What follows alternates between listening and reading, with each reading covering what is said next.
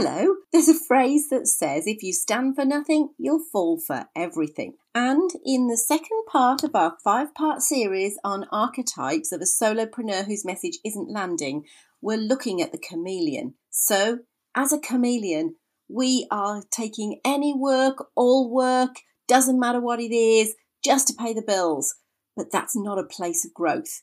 Tune in and find out. Speak to you soon. Welcome to the Visible Coaches podcast. I'm Angela Durant and you'll meet Anka Herman a little later. Between us, we have 30 years of business experience. We've started and grown our businesses from nothing but an idea, learning to play to our strengths as introverts in what often feels like an extrovert world. If you have ever felt any resistance to how others tell you have to market yourself or bare your soul on social media just to get clients, then this podcast is for you. We know the unique challenges that introverted coaches face when it comes to selling their services. So, if you're ready to learn how to spot those golden opportunities right under your nose, clarify your message, nurture that market, and get more business coming your way, all without sacrificing your energy levels or well-being, then plug your AirPods in and let's go. And welcome to today's episode, which is part 2 of the 5 archetypes of a service-based solopreneur, coach, consultant whose message is not landing. And the situation that we are diving into today that is more common than we could possibly imagine. And you may recognize yourself, so have lots of kindness and compassion. But remember, be kind, but don't let it lead to excuses, is the chameleon. So the chameleon, oh my goodness me, the chameleon who knows how to nail its colours to the mast in any way, shape or form, turning into every colour depending what anybody wants. I'm going to start off with a story here and I'm going to just pass you on to it because there's a client that I have recently worked with. We turned her from a chameleon because she was she was a marketing professional. Lovely, incredible, lovely lady. She was referred to me. And when she first came to me, what was happening for her is she was, she was doing audits for nothing and people were saying, oh, let's just do some social media. And she was charging really low prices for it, etc. And then the next minute they said, oh, I want Facebook ads. And so she'd gone and learned how to do Facebook ads. And so she was doing Facebook ads.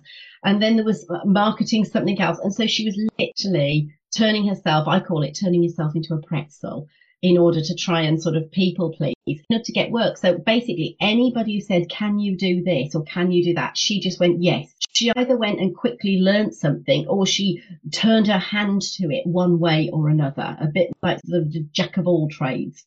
The result of it is that she'd now been sort of 3 years in business and she was really frustrated because she just felt like she was on a never ending loop of just saying yes to everything, of not being able to get people to actually see the value of the other work that she was doing in a consultancy that she could do for them. And when I started working with her, the first thing that we did is exactly what we've been talking about over the last few episodes around really sort of defining the room in the mansion, etc. And actually, there's places where we really looked at where her skill set and where her experience really lay and what she was really capable of actually doing, and zoned in on it. Well, within 8 weeks, she landed her class as a dream client, but that was what I call worthy of her skills. It was, a big school. She was marketing for a big school and she'd suddenly gone from like £200 a month to £1,800 retainers because we moved rooms for her skill set and because she stopped being a chameleon. So I wanted to start with that story because it's a real person, real tangible. It's not just an opinion, it's a real fact. And it just proved, we dealt with all that people pleasing at the same time and all of that not wanting to, not even seeing the value that we were talking last time in the abilities that she actually had. So I'm going to just pass it over to you, Anka, now, because there's just so much around the chameleon, isn't there? Oh, yeah, totally. And the chameleon, like the way I see it, when we go back to our tripod of elements, like you, the people you serve, the way you serve them, whereas the artist was rigid in this is what I want to do, and I don't care about anybody else, you know, where the lack of flexibility of adapting to what somebody else's want is causing the problem. The chameleon is on the other end of the scale. Like, they will not stick to anything. They will change the people they work with, they change what they're offering. So they're constantly, the problem is they're constantly spinning their wheels and never actually getting anywhere, because they're never sticking around anywhere long enough to actually build something. So it's almost like they're digging a hole to kind of try and, let me build a house here. So they start digging, like, you know, like a dog who starts digging up the backyard, and they go, oh, this isn't going fast enough where I want to go. Let me dig over here. And then they started digging somewhere else. And then, oh no, this isn't really it either. Let me dig. And so in the end, they spend a year and they've dug 12 holes, but they've not built, they're exhausted and they've not built anything, right? So I think that's really dangerous, because you're going to end up being tired with nothing to show for it. So to allow yourself to kind of in like, okay, where is my skill and experience best applied? And then have the patience to actually build something. Because that's the other thing. A lot of the time, why would you start digging somewhere else so quickly? Oh, I did. And I have a story too of somebody, like a classic chameleon. She'd go, hey, I need a sign-up page. I have an opportunity to speak in front of this audience, and I'm going to, get them to sign up for this program. And then she does the one event. Nobody signs up.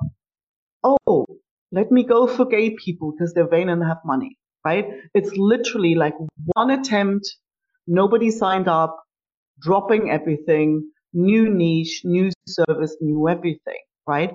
And that is just never going to get you anywhere other than feeling frustrated. But that's the thing, like, how much effort are you willing to put into one thing to give it a decent chance to actually give you some results? I think you've been in my back garden with my dog.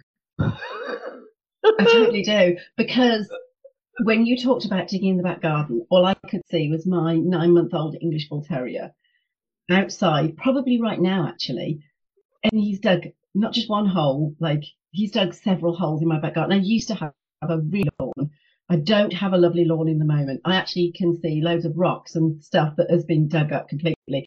I tell you what you have after your dog has dug up your garden. You have 12 holes and no lawn. That's what you have. Nothing is in those holes, just 12 holes and no lawn. So, don't be like my dog to start with.